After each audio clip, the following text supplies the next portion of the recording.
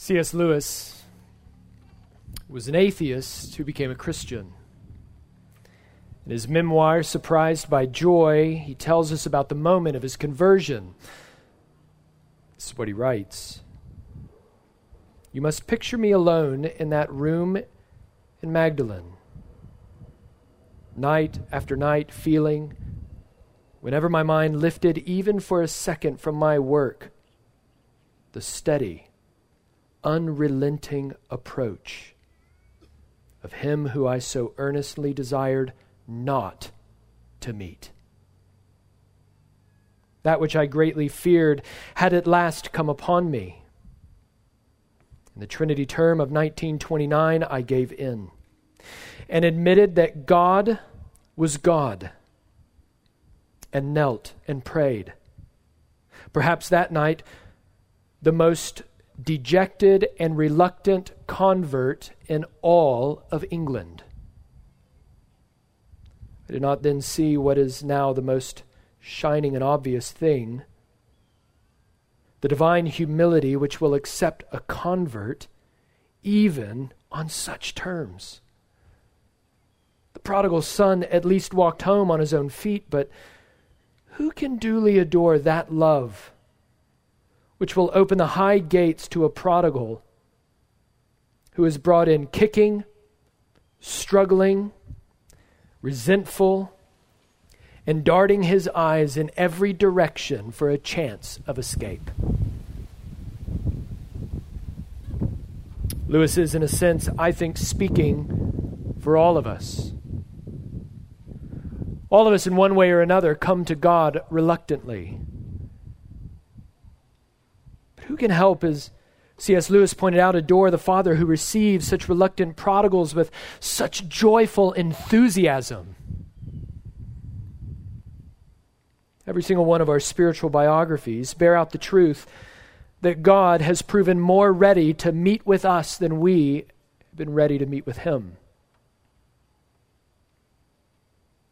Isaiah chapter 33, which is our passage for this morning, came out of a setting where God's people were reluctantly turning back to Him.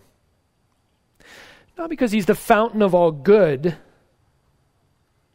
but as their last resort, kicking and screaming, as it were. Repentance was not their way of life. It was a last-ditch effort to simply stave off disaster, but in His grace, what we're going to see is that God rescues them, that they are the most reluctant converts. And why does God do it?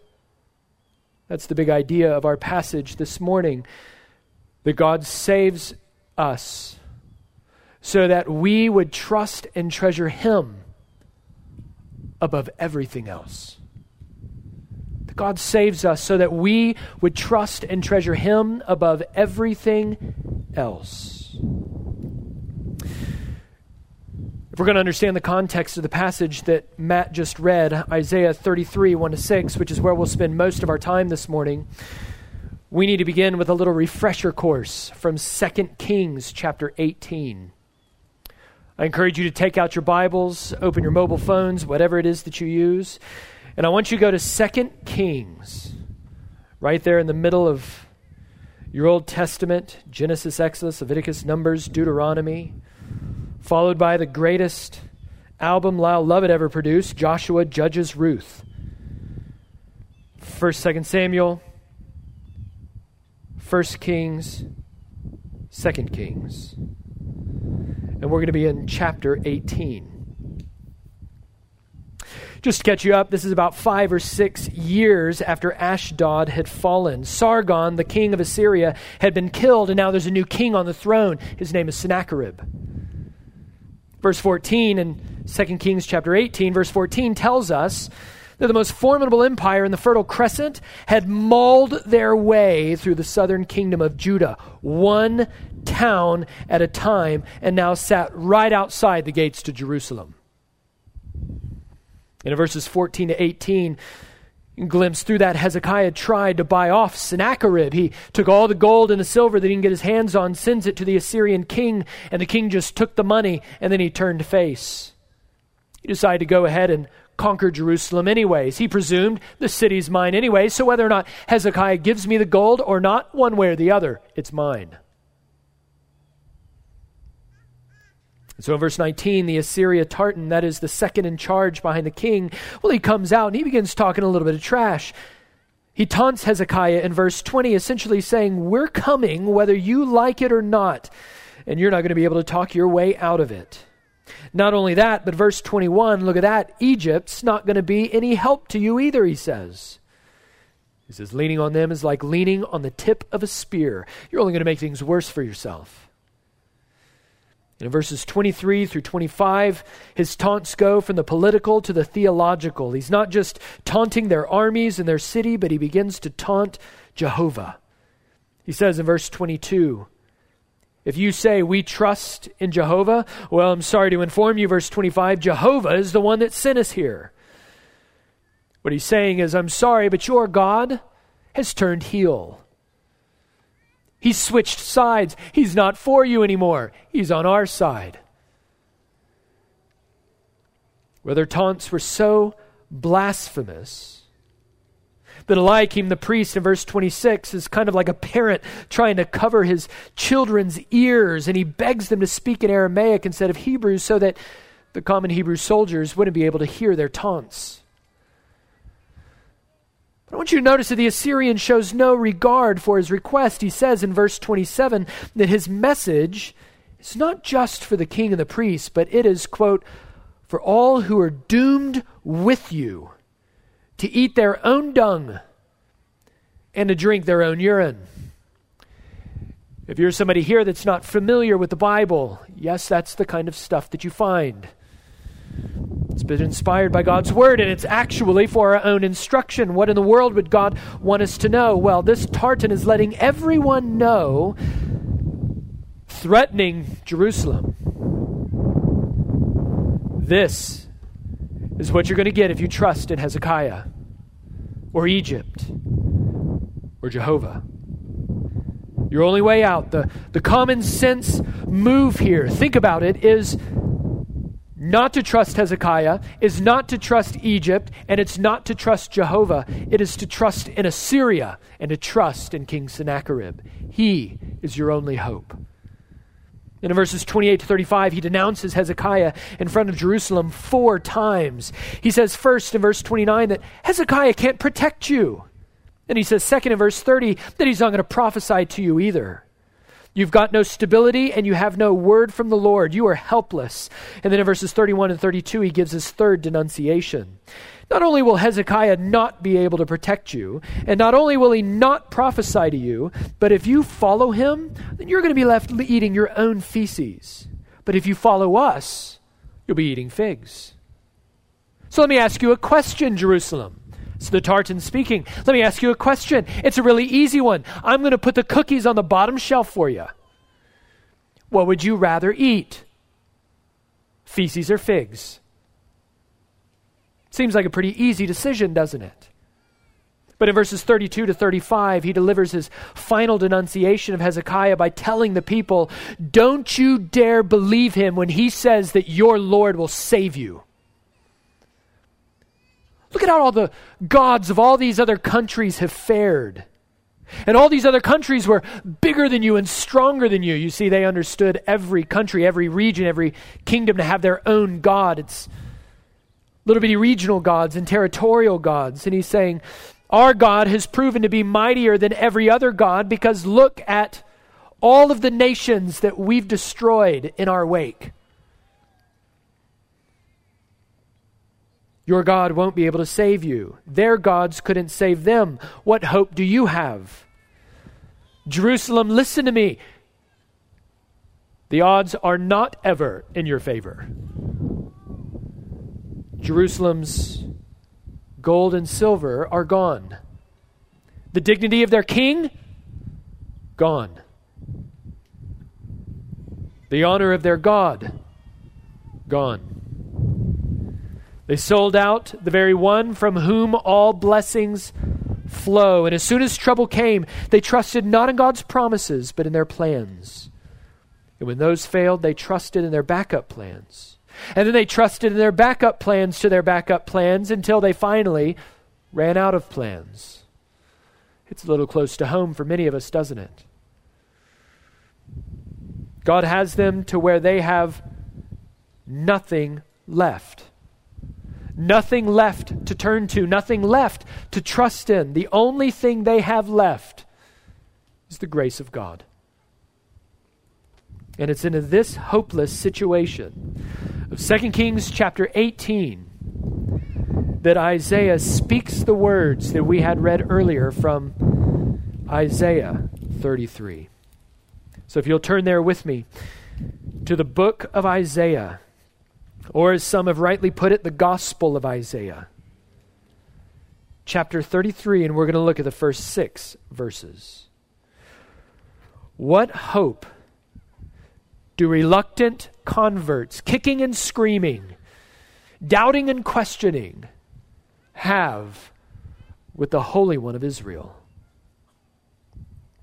Friends, Isaiah chapter 33 is for people who have not been trusting in God. It's for people who are beginning to see, perhaps for the first time, that they can't treat God on the one hand like a lucky rabbit's foot and experience His presence and power. That they can't marginalize God in their lives and know His blessing. Isaiah 33 is for people who have given themselves to all the wrong things and now might be seeing their lives as one big missed opportunity. Oh, friend, if that's where God has you this morning, then God has you right where He wants you, and you are just in the right position. You are in exactly the vantage point that you need to be at to know what Isaiah preaches down in verse 17, that is to behold the King in His beauty. And I pray that that's what God would open your eyes to this morning, to see the beautiful King. Put your eyes in your Bible. Let's begin in verse 1. Ah, you destroyer, you yourself have not been destroyed, you traitor, whom none has betrayed. When you have ceased to destroy, you will be destroyed, and when you finish betraying, they will betray you. So let's recall from 1 Kings 18, Sennacherib betrayed Hezekiah, and now Assyria is going to destroy Jerusalem. Betrayal and destruction. Two important words from 1 Kings 18 that pop up again here in verse 1, betrayal and destruction. It seems as if nothing could stand in Sennacherib's way. Assyria seems to be getting away with everything, but as we know from earlier in the Gospel of Isaiah, Assyria is just God's instrument. You may remember all the way back in chapter 10, God called Assyria my rod and my axe. Assyria, as powerful as they think they are, is no more than God's tool for doing God's work in His people. God says to Assyria, as soon as you've done everything that I've purposed for you, as soon as you've done everything that I need you to do, I'm going to put you away, just like I'd put away a tool. And so according to God's sovereign design, the betrayer, according to verse 1, is going to be betrayed. The destroyer will be destroyed. The brilliant Isianic scholar Alex Mater commented on this verse saying, the Lord's perfect management of human affairs guarantees that for every trickster there is a trickster to outdo him, until in the end all alike perish in their cleverness. Brothers and sisters, we need to be reminded of this over and over again, don't we? That when things are chaotic around us, when evil is rising and our cities are burning, when our choices for president seems like a lose-lose proposition, when those that you trust the most wound you the worst, when you find that lump or spot and the doctor mentions the dreaded C word. In all these moments and many, many more, we need to be reminded that God is King and that He perfectly guides and uses even these things to accomplish His purposes in us. And that once they've served his good purposes, he will get rid of it, either in this life or in the age to come, but not a moment sooner. Well, here in verse 1, the time has finally come. For the sake of his people, God is going to destroy the destroyer. In fact, that's what's at heart of that word at the very beginning of verse 1, awe. Some of your Bibles say, woe. I think that's a better translation. See, chapters 1 through 12 in Isaiah, just by way of review, since some of you are joining us for the first time or just recently, chapters 1 through 12 highlight God's gracious purpose for his people. Then in chapters 13 to 27, those reveal God's gracious purposes for the nations of the world. That his people will not just be a mono-ethnic people, but a multi-ethnic people. But then in chapters 28 to 35, which is where we spent our time recently, it all argues that God has all of the grace and all of the power to do everything that he's promised. And that we've seen this word, woe, or awe, used over and over again by Isaiah through these sections. But this section, chapters 28 to 35, are marked by this key word. And if you had time to go back and look, which we don't this morning, you would see that this here in verse 1 is the 6th of 6 times that the word is used in this section. And the first 5 times in chapters 29 through 32, Isaiah spoke a woe over sinful, stubborn Judah. Every single one of them was a woe spoken over his people. But here in verse 1, instead of confronting Judah as he did the first 5 times, now God is addressing their enemy. Why the sudden change? Because God is done using his axe. It has served his purpose. God's people are finally, by God's grace, beginning to turn back, reluctantly perhaps, but to turn back to God in repentance. And verse 2 shows us what that repentance sounded like. Isaiah prays, "O Lord, be gracious to us. We wait for you.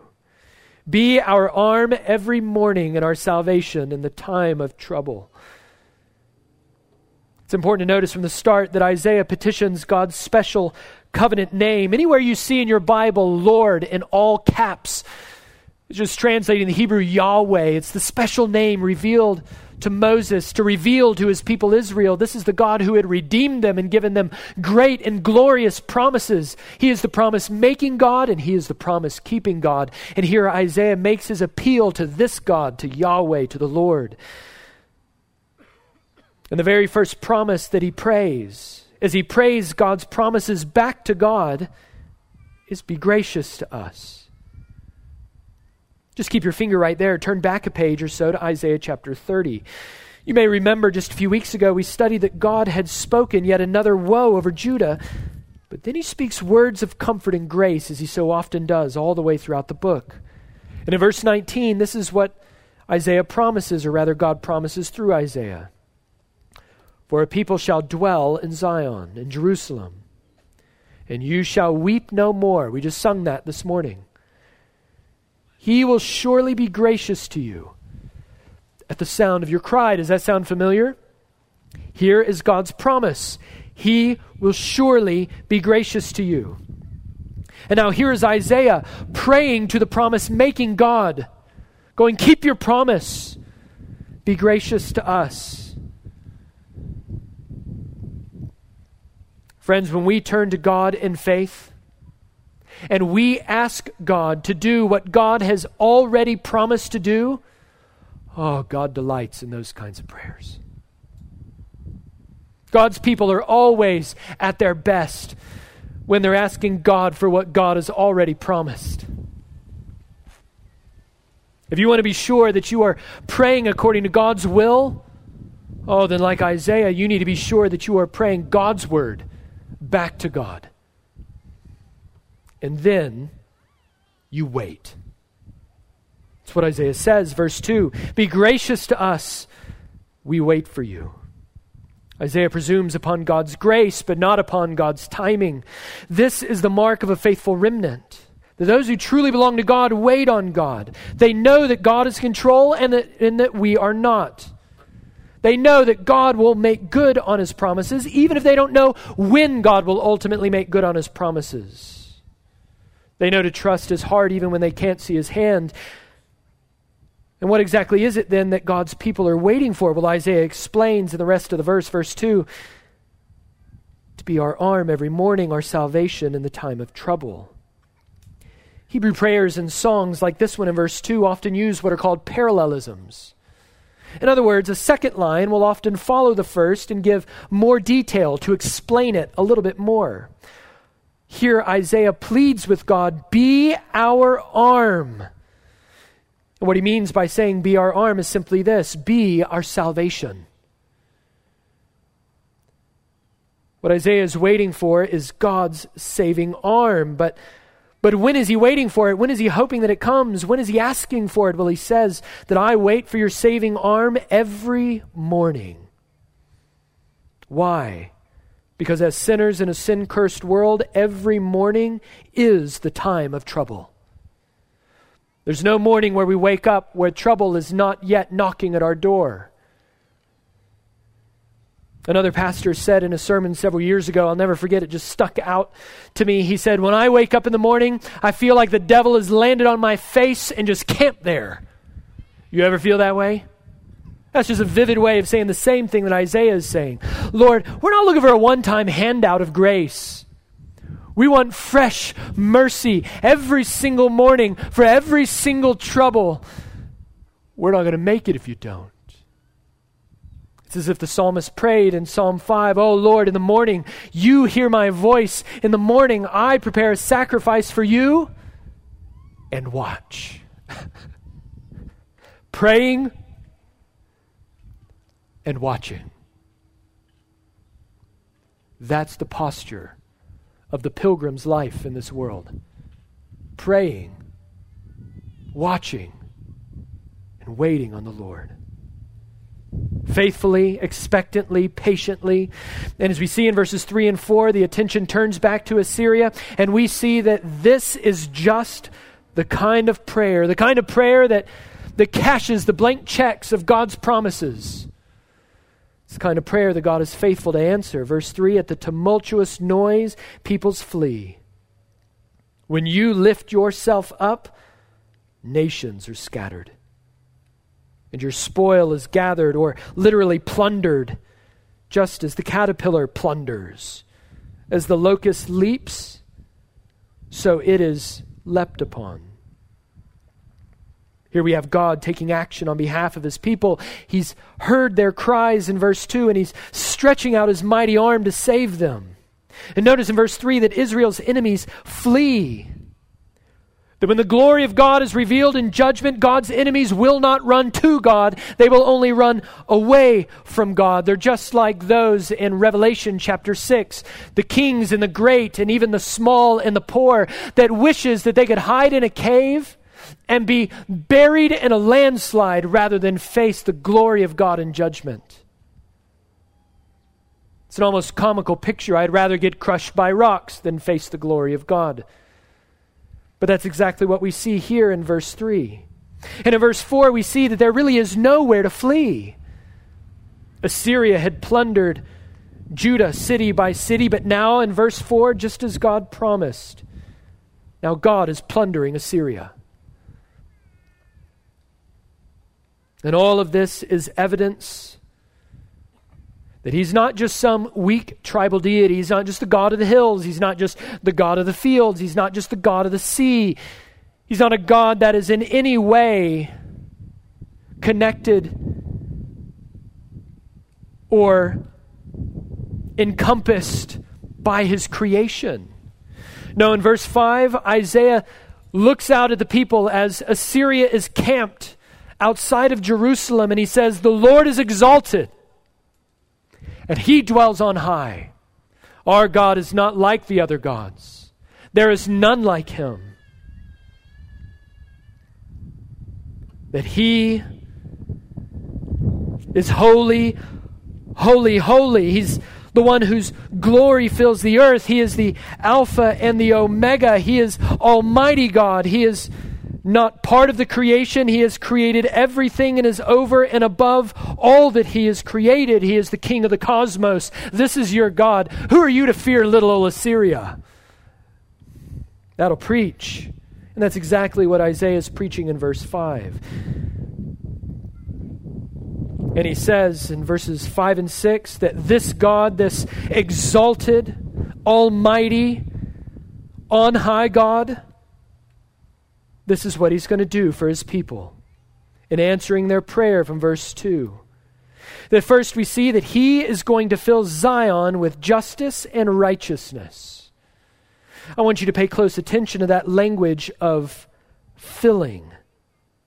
It's important because it implies that God is the source of this justice and this righteousness.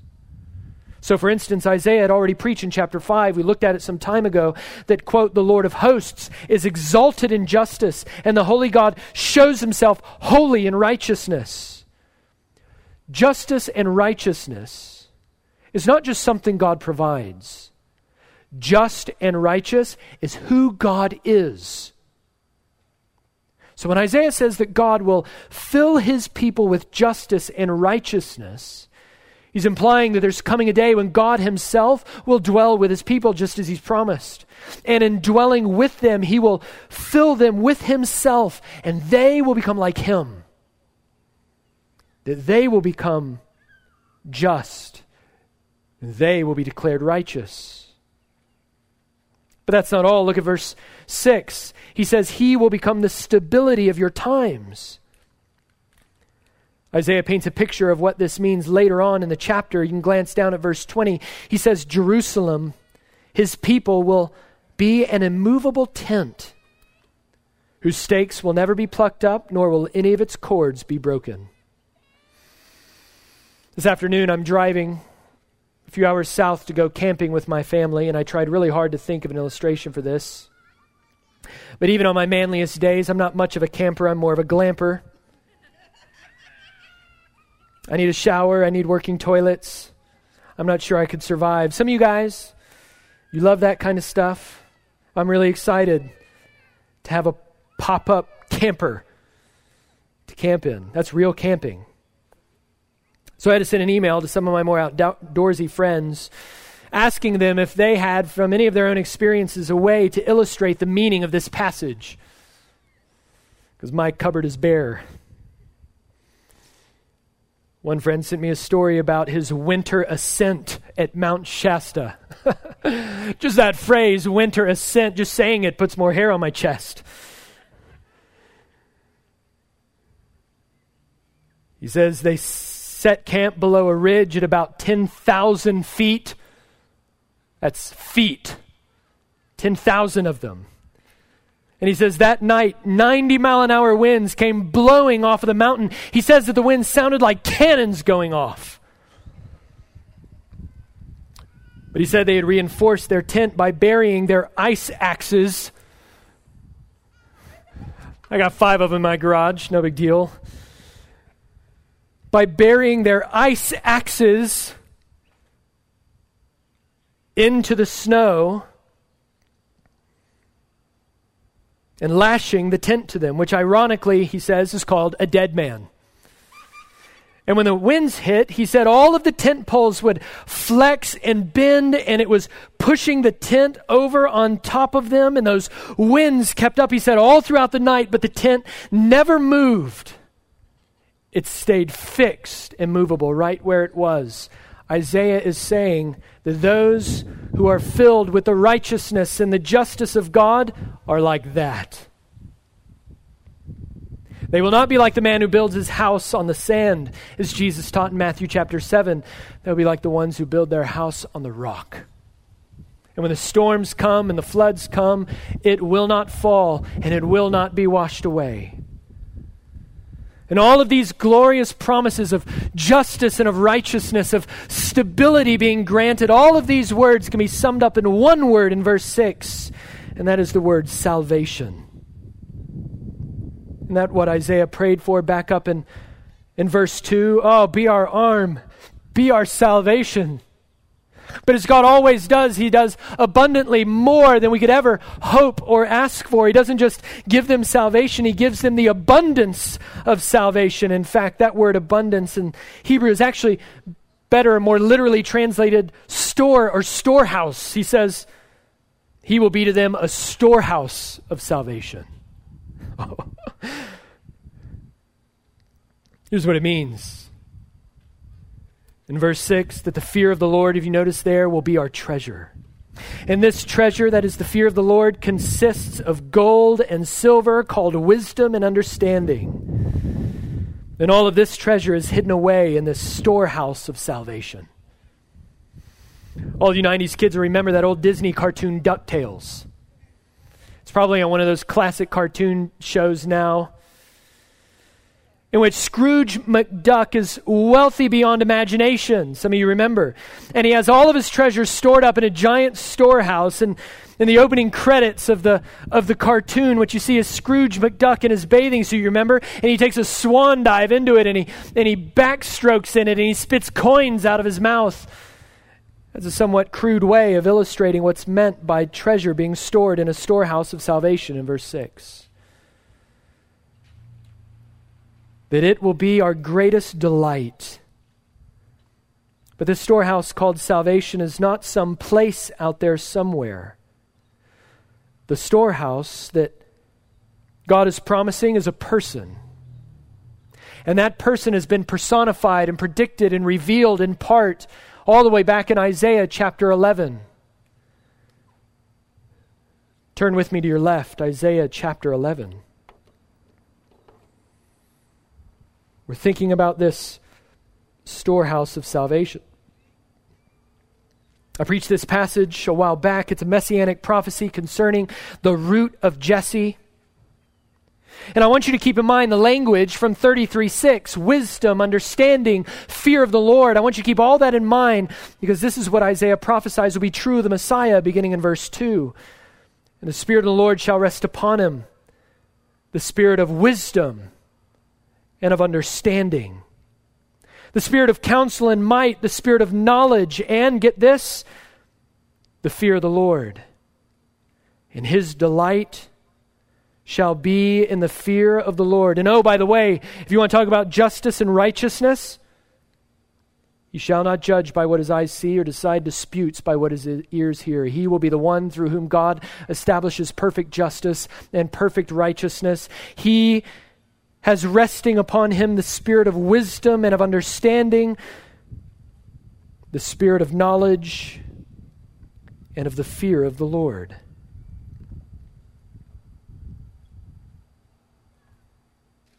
God has revealed to Isaiah a mystery. Who is it? What is God doing in history? Where will we see this person and what will he be like? But what God revealed as a mystery to Isaiah and to Jerusalem as a mystery here in Isaiah chapter 11 has now been made fully known to us in the Lord Jesus Christ. Again, keeping in mind the language of Isaiah 33 and Isaiah 11, wisdom, understanding, treasure, etc., I want you to listen to Paul's words from Colossians chapter 2, where he encourages believers, quote, to reach all the riches of full assurance of understanding and knowledge of God's mystery, which is Christ, in whom are hidden all the treasures of wisdom and knowledge. God has given us unimaginable treasure consisting of wisdom and understanding. And all of this has been hidden for us in Christ, the root of Jesse, our storehouse of salvation. By faith, if you are one who has been brought by God's grace to repent of your sins and trust in Christ, of entrusting yourself to his perfect life and of his death in your place on the cross, of knowing that you have nothing to offer God by way of righteousness and you have only one thing left to hold on to, and that is his grace to you in Christ, however reluctant you might be. Oh, friend, if you are in Christ by faith, then what belongs to Christ now belongs to us. And what has been hidden in Christ is all of the treasures of wisdom and knowledge. And we are in Christ, and that now belongs to us. He is our storehouse. That Christ's delight is our treasure. Looking back at Isaiah chapter 11, verse 3, his delight, it says, is in the fear of the Lord. Going back to chapter 33, verse 6, the fear of the Lord is Zion's treasure. It's Christ's delight. It is our treasure. But what exactly is it that we're talking about when we talk about the fear of the Lord? Does it mean that we're scared of God? No, that's not what it means at all. We've seen already that the fear of the Lord consists, in verse 6, of spiritual wisdom and of understanding. And we've seen that this spiritual wisdom and understanding is hidden in Christ, and those who are hidden in Christ have no reason to fear God in the scared kind of way. That this fear of the Lord is possessing the true knowledge of who God is and what God has done in Christ, and how everything else in our lives relates to Him. It's a kind of spiritual understanding that leaves us awestruck at the glory and the grace of God, such that it compels us to center our entire lives around this glorious, high and lifted up, majestic and exalted God, revealed to us in Jesus. This is the testimony of the church in the New Testament. Right after Pentecost, these new Christians, we read, sat under the apostles' teaching. They enjoyed newfound communion with one another. And the Bible says that awe came upon every single soul. That language of awe isn't some ambiguous emotional experience. No, in Christ, they had come to know the one true God. And in knowing God truly, they now understand themselves truly. Not only in relationship to them, but in relationship to one another and everything else that God has created.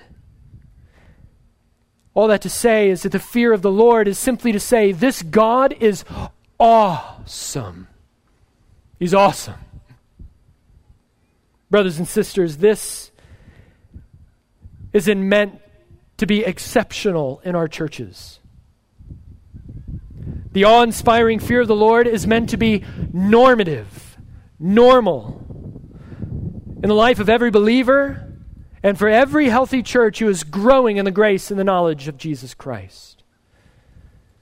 It's not just a set of experiences, and it's not simply a set of doctrines. It is the Holy Spirit taking gospel doctrine and producing gospel culture produced by the Holy Spirit, in which each member is helping one another treasure the knowledge of God in Christ, so that we all might walk in a manner worthy of Him in the world, knowing Him and enjoying Him more. Brothers and sisters, the fear of the Lord is how churches display the beauty of Christ to the world.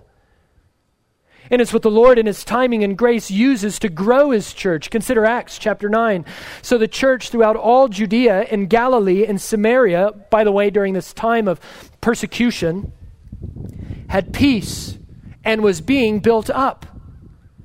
And it goes on to say, and walking in the fear of the Lord and in the comfort of the Holy Spirit, it multiplied. Simply put, the fear of the Lord creates healthy, holy, and attractive churches. And it does this in at least 3 ways. The first way that it does it is the fear of the Lord fuels our holiness. It fuels our holiness. 2 Corinthians 7:1, since we have these promises, beloved, let us cleanse ourselves from every defilement of body and spirit, bringing holiness to completion in the fear of God. 1 Peter 1:17, but as He who called you is holy, you also be holy. Since it is written, you shall be holy, for I am holy. And if you call on Him as Father, conduct yourselves with fear throughout the time of your exile.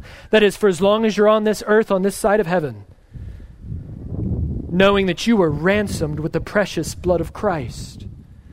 All that is to say that the more that you and I are awestruck by the true knowledge of who God is and of His glory and grace revealed to us in Christ, and how everything in our lives, nothing in our lives going untouched, everything in our lives are related to Him, the more that we will hate sin and want to throw off every single thing that encumbers us, and the more that we will eagerly, by God's grace, fed by the fear and the awestruck majesty of God, to pursue holiness.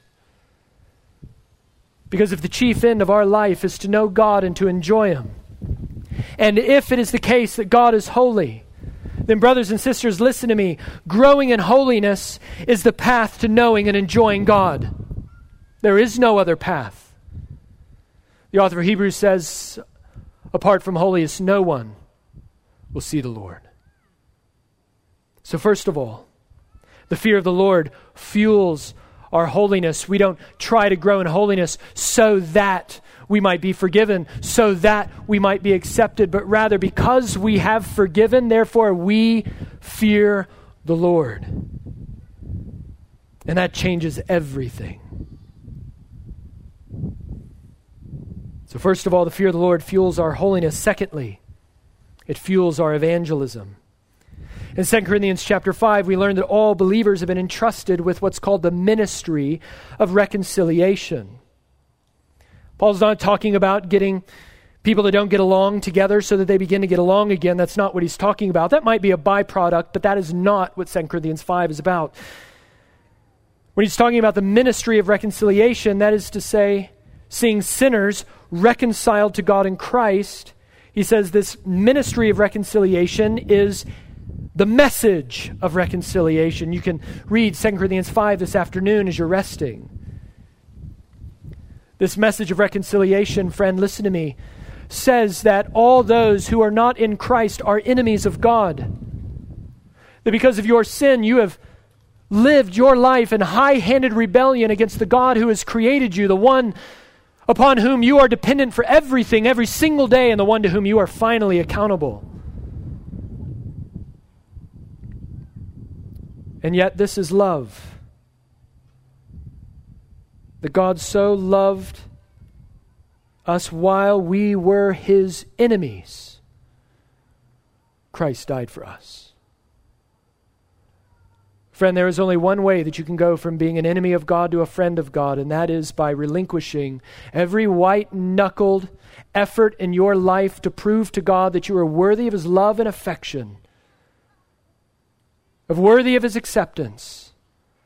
To throw all that away and to throw yourself in unbridled trust, though perhaps kicking and screaming and reluctantly like C.S. Lewis and just like Israel, but to throw yourself on the free gift of grace in the Lord Jesus Christ.